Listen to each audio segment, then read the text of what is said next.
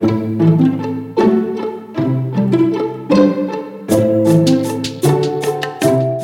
Roger Penrose has cut a unique figure in the world of science for over 6 decades.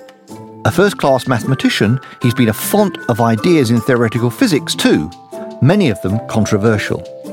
Not interested in following convention or in blindly jumping on bandwagons, Penrose is very much an independent thinker, quite content to swim against the tide. He is perhaps most famous among physicists for his brilliant contributions to developing Einstein's theory of gravity, and for pioneering our modern understanding of black holes, partly in collaboration with his friend Stephen Hawking, who first learned several critically important mathematical techniques directly from Penrose. My name is Graham Farmelo, and I'm the author of The Universe Speaks in Numbers, which features quite a few experts who've contributed to both mathematics and physics, including Roger Penrose. He's been extremely helpful to me, not only giving me interviews, but also by checking my account of the renaissance of Einstein's theory of gravity in the 1950s and 60s, and of Roger's invention of the mathematical objects he named twistors. He sometimes calls them my babies. Last year, I went along to the sleekly designed Mathematical Institute at the University of Oxford, where Penrose has long been based. Now in his late 80s, he's still a lively, enthusiastic and urbane man. In the interview you're about to hear, he gives us many insights into his early career and into the path he took to becoming a kind of hybrid mathematician-physicist.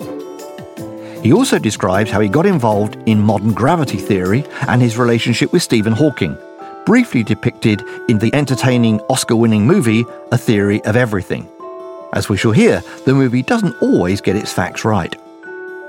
First, Penrose talked about his early career, beginning with his entry to university in the early 1950s. Well, I took mathematics at University College London for my undergraduate work, and that meant pure and applied mathematics, because that's what mathematics was in England, not in all countries. And I concentrated, I think, most on the geometry, to some degree on the algebra. I got fascinated by Lagrange's equations. I thought they were amazing.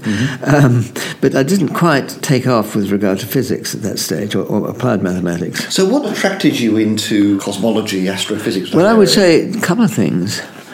Going way back to my father, when he showed me Saturn through a telescope, seeing it's really out there made a huge impression on me. My older brother Oliver had interested me in the physics, and he read to me the Gamow books. Mr. Tompkins in Wonderland, and Mr. Tompkins explores the atom, and they made a big impression on me too. But anyway, that's a small point. It was mainly I went to Cambridge to do my graduate work, and while I was still an undergraduate, I can't remember whether it was the last year or the penultimate year, I heard a series of lectures on the radio given by Fred Hoyle. Now, those talks started off with sort of fairly local about the various planets and things, and he got further out. And finally, in that last talk, he talked about the steady-state model. And in this talk, he talked about, well, these galaxies, move faster and faster away from us. And at a certain point, they exceed the speed of light, and then they disappear, and you can't see them anymore. Something like that, you see. And I didn't quite believe that, and I drew some pictures with light cones and things like that. And I, for some reason, was going up to Cambridge, and I was visiting my brother, Oliver, and we were having lunch in the Kingswood restaurant. And I was saying, well, I've been listening to these talks by Fred Hoyle, and he said this strange thing about the galaxies disappearing off the edge and so on. And so Oliver said to me, well, look, I don't really know about cosmology, but sitting on the table just over there is a good friend of mine, and he knows all about cosmology. That was Dennis Sharma. Oh, my goodness. So I sat down next to Dennis Sharma, and I explained him my problems about the galaxies. You hadn't met him before? I'd never met him before.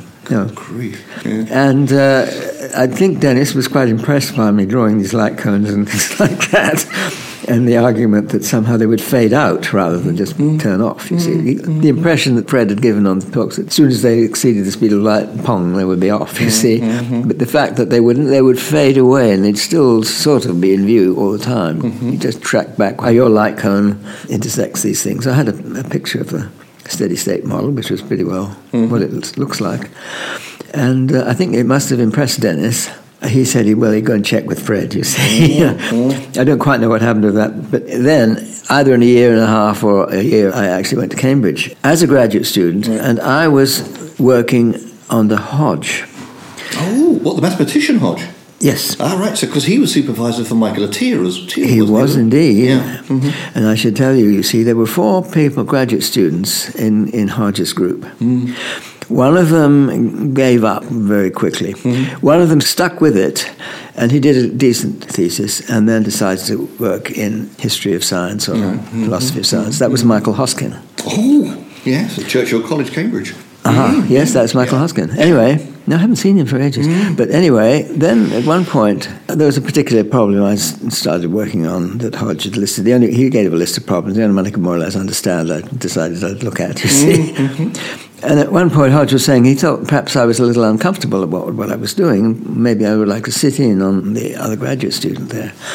So I did. I went and sat in on the supervision of the other chap, and I didn't understand a single word of what's going on. It was totally over my head, and I thought, my God, if they're all like this, what am I doing here? Of course, that was Michael Atiyah. Michael Atiyah was the 4th in the group. Oh, my goodness. Now it's all clear. Yes. So, I became good friends with Michael at that point. And so, and I learned a lot from him, clearly. But there were a lot of very good people there who I learned things from on the mathematics side. But it was Dennis who really introduced me to all that was going on in physics, not just the steady-state cosmology, which he was a great proponent of, but he knew everything that was going on. And he knew everything in more or less everybody as well. And apart from, just firing people up, which he did, he was excellent at that. He was extremely good at getting people together who might be of use to each other scientifically. Great teacher by the sound of it. He was, yes. He was an excellent lecturer too, yes. And so I gained a lot from him. I remember we used to go, he would often want to go to see the plays at Stratford. And so Shakespeare plays, and he would drive me there with him. He would like to talk with me about about what was going on in physics. He seemed to get a lot of talking to me, and I got a lot out of him talking to him. It was certainly the case. And he used to drive his car at great speed. I think he had a Jaguar at that point, around these sort of roads going around the hills. And at great speed, and you get thrown to the side of the car. So, well, that's the action of the fixed stars, he would say. So that was his view of, Marx's principle. So we kept discussing about things. Well, suppose you annihilated the stars one by one, and then the Earth would be our frame, and then you annihilate the Earth, and it's the car, you see. And so I began thinking about this. Well, suppose you got down to 2 particles. Suppose they're 2 electrons or something. How do they know which way they're spinning, and so on? So this was basically the origin of spin networks. You take things down to their really basic levels and see how you could get your rotation frame, and how does that make sense in relation to quantum mechanics. So that was that. But I got an awful lot out of Dennis. It wasn't just that. Do you think he regarded you as a mathematician, or do you think he just saw you as another student, not a specialist? I think he had a broader understanding of that. I think he realized I had some kind of physical understanding. And he took me under his wing, absolutely did. And he was trying to convince me that I should give up my mathematics and to study cosmology instead. I said, well, look, I've, a lot of things I really like and interested in this subject, so I'll finish off my thesis. It wasn't as simple as just finishing my thesis. The story got more complicated in various ways. But then I eventually got back and went to Cambridge again, this time as a fellow. And there was a very interesting occasion when Dennis, explaining how he was good at getting people to get together, and he said that there was a talk being given in London by somebody who was going to talk about the Schwarzschild singularity. And this was a talk by David Finkelstein explaining how you use the coordinates that are now referred to as the Eddington-Finkelstein coordinates, and you can get your way through the horizon, and it's not a singularity. And I remember being very impressed by this. 2 strands at this. One thing was that I talked afterwards to David about spin networks. And David also used to comment afterwards that we kind of swapped subjects at that point. Because he went on and did combinatorial physics. And then I went on and did general relativity, you see. 3 lecturers especially impressed Penrose when he was a graduate student. First, the mathematical cosmologist Hermann Bondi, second, the logician S.W.P. Steen, and finally the theoretical physicist Paul Dirac. Penrose was especially fascinated by spinors, the mathematical object that appears in Dirac's most famous equation, which describes the way that an electron behaves using relativity and quantum mechanics. Committed though Penrose was to mathematics research, he was, as he put it, soon sucked into the relatively little explored world of Einstein's theory of gravity, otherwise known as the general theory of relativity. It was then undergoing a resurgence, led by the great American theoretician John Wheeler and his associates. I was interested for a long time in general relativity, but my interest in it as something I might work on myself came with the spinors. And then I wrote this paper for Annals of Physics on spinors.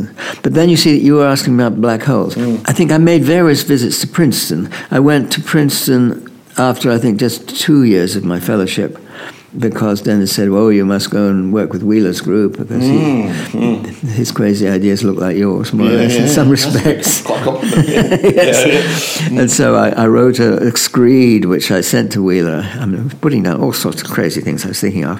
And I think Wheeler couldn't make head or tail of it, and he gave it to Charlie Misner to say, should we take this chap seriously? And Charlie Misner said, yes, take him. So I went to Princeton on this NATO fellowship. And I learned a lot of physics there, you see, because general relativity in England at the time was very much a mathematical activity. You were finding all sorts of funny solutions which may or may not have anything to do with the world. But they were solutions of the Einstein equations, and you could play around with them and so on. But it was still mathematical play. But when in Princeton, it was a real physics community. And so I picked up a little bit of that. I wouldn't say how much, but I certainly picked up a bit of that. And Charlie Misner I got a lot from. I remember the first day when I went there, Wheeler was introducing the people. Said, let me introduce you to Reggie and Dickie. And I thought, well, gosh, that's awfully chummy first names for somebody who's a little bit aloof and so on. And then, of course, I didn't realize Reggie was Tullio Reggie. And Dickie was Robert Dickie. But you were asking me about the black holes. That came about, I think, mainly because round about, it would have been 1962, there was this great thing about the quasars.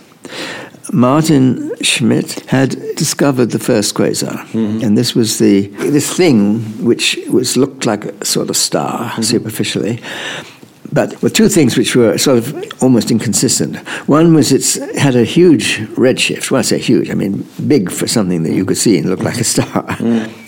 A big redshift that you can take from the spectrum, and it varied within weeks, the brightness. It went up and down, and within a week it could change. And if it could be changing within a week, it would have to be, I mean, from its distance and its brightness and how much energy was coming out, people thought, well, gosh, the rate of change of the brightness showed it couldn't be bigger than the solar system. Yet there was this huge amount of energy being emitted. I remember huge numbers of people were excited about it. And there were arguments, right? Is it the redshift? Is it a gravitational redshift? Is it really moving that fast away from us? Is it just a local velocity? I mean, it was not so clear for a while what was going on. But it did become clear that here was a huge source of energy in some way, which seemed to indicate you had something there which was comparable to its Schwarzschild radius. And this was a point Wheeler was making. So, and then there were lectures given by people, I can't remember who, on the Oppenheimer-Snyder model of gravitational collapse to what we now call a black hole. And this was a dust cloud. And more or less at the same time as this was being discussed, and Wheeler was very interested in, is this a general, is it just a special case? Everything's focused towards that middle point. Suppose it was swishing around and not being symmetrical, then stuff might miss each other and then come swirling out again. And what about the special dust which doesn't have any pressure? Maybe when it gets too close to itself, it'll push itself away. And how do you know this is representative at all? It wasn't clear. And it was even less clear because at that time there had been discussions about a paper by Lifshitz and Khalatnikov, who appeared to have proved that in the general case you did not get singularities. Mm-hmm. Now, I had a look at what their proof, and I thought, well, I didn't quite see how you're going to prove a thing using that kind of method. That's a sort of, it's a more general statement. I didn't know. I mean, maybe it's an indication. But I didn't know. And I began trying to think about it, and I went for walks in the woods and tried to imagine myself inside a black hole, and how could the singularities not sort of bounce back.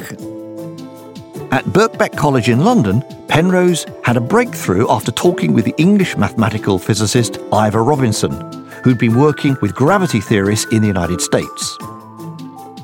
I was at Birkbeck College in London. That was where I was teaching.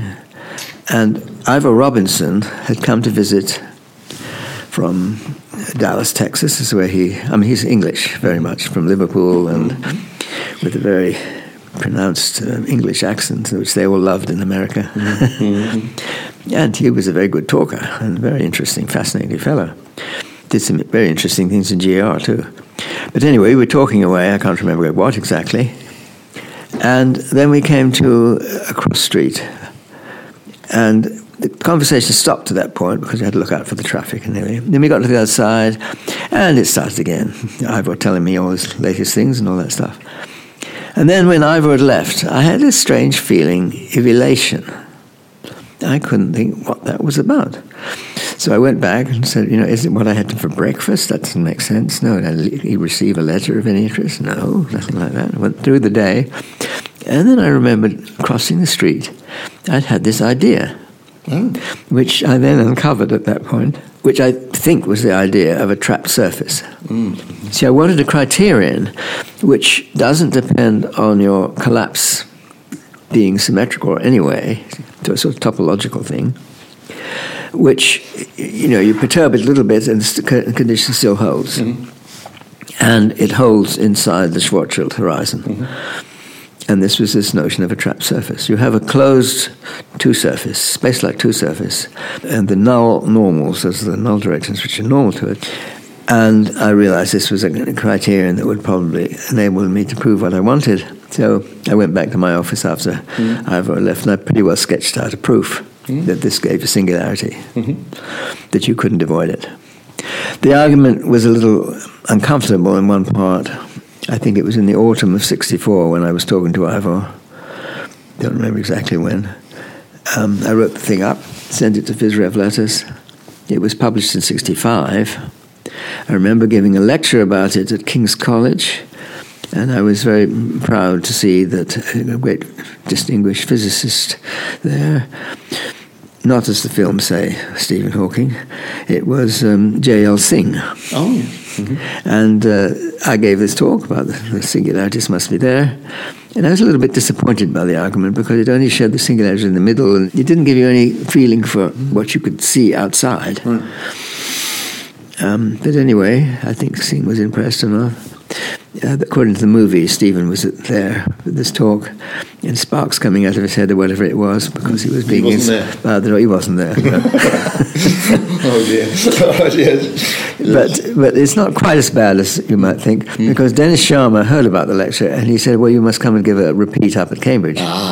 So I did give one at Cambridge. I was in London at Birkbeck at this time, but I gave the talk in King's, and I went up to Cambridge in '65, and Stephen was there, and I talked privately to Stephen and George Ellis afterwards and explained the details of how you did all this stuff, and so that Stephen was able to pick up on the general lines of argument from that. Because he was Dennis's student as well, wasn't he? He was, that's right. Yeah. Yes. Okay. I can't remember quite what George Ellis's role. Maybe he was just at the same college as Stephen. Well, you were one of the examiners of Stephen for PhD, weren't you? That's right. Were you in the movie? There was a gentleman in the movie who was with my name, yes. Right, okay. I've forgotten whether you were... Okay. But it was a bit peculiar because the actual viva for Stephen's thesis, it was not like anything would happen in actuality. First of all, because there were three examiners, Dennis Sharma, myself, those were correct, we were. Yeah. And Kip Thorne. Where did he come from? I don't know, they just thought he'd like to put him in the movie, I suppose. Oh, so he wasn't there, but... No. He wouldn't have... Well, he probably an advisor. He probably was advisor to the movie or something. Oh, he might have advised the movie. I have no idea. That would have been quite a threesome, but yeah. No, Kip Thorne was certainly not there. No question about it. Okay. And there were certain errors in the thesis, which I was, going to point them out in the Viva and point them out and say, well, Stephen had already noticed them. He had to correct these, but he did this by just putting lines through the wrong results and then resubmitted the thesis. Really? So, but I was told, yes, George Ellis was looking at his thesis, and he told me that he just scribbled out the things that were that were wrong, and what was left seemed to be, or maybe he wrote something in handwriting above it. But what he wrote then was all right. Unquestionably, he did good work, and he developed these ideas in ways that I hadn't done. I'm never quite sure whether it told you much more than we knew already. See, I mean, I always felt that with the black hole singularities. And if you have a collapsing universe with all sorts of irregular complications, the singularities that you get in the black holes must be there. But it's not sort of a rigorous theorem so much. So he worked out these other results, which were impressive, very impressive. The contributions to our understanding of black holes made in the 1960s by Roger Penrose and Stephen Hawking, in collaboration and separately, became legendary. It was not until the late 1970s that astronomers became truly convinced that black holes do indeed exist, though they could not produce a clear image of one that they could show to hardcore skeptics, including the authorities who administer the Physics Nobel Prize in Stockholm. The Swedes usually won't award their prize to a theorist until they have watertight confirmation of his or her conjectures. In April 2019, the Event Horizon Telescope at last gave us the first ever images of a black hole. As so often happens, objects and phenomena show up in the real world decades after theoreticians conceived them and even speculated about them in detail using physical principles and precisely formulated mathematics. It's surely now time that Penrose is awarded a well-deserved Nobel Prize, perhaps shared with the fellow pioneer Roy Kerr. The late Stephen Hawking should also be given an honourable mention. Roger Penrose continues to work hard, developing his twistor theory and thinking deeply about the application of mathematics to fundamental physics. He's a vocal critic of many modern ideas in physics, notably string theory and the concept of the multiverse. He sets out his objections to these and other aspects of modern mathematical physics in his popular book, Fashion, Faith and Fantasy, a challenging but rewarding read. Roger's views illustrate that fundamental physics, like every branch of science, always has distinguished naysayers. This is just as well as it keeps informed debate flourishing and keeps younger practitioners on their toes. Although the universe is speaking to us in data and mathematics, it's rare to find unanimous agreement on what it's telling us.